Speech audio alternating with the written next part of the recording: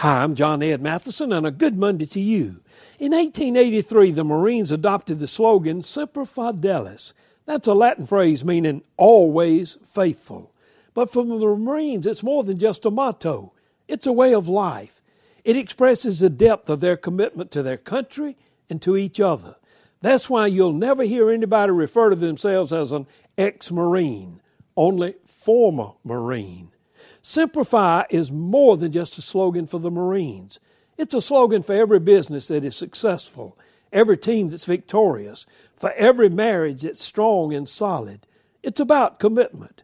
Commitment is the glue that holds together military units and teams and churches and businesses and families.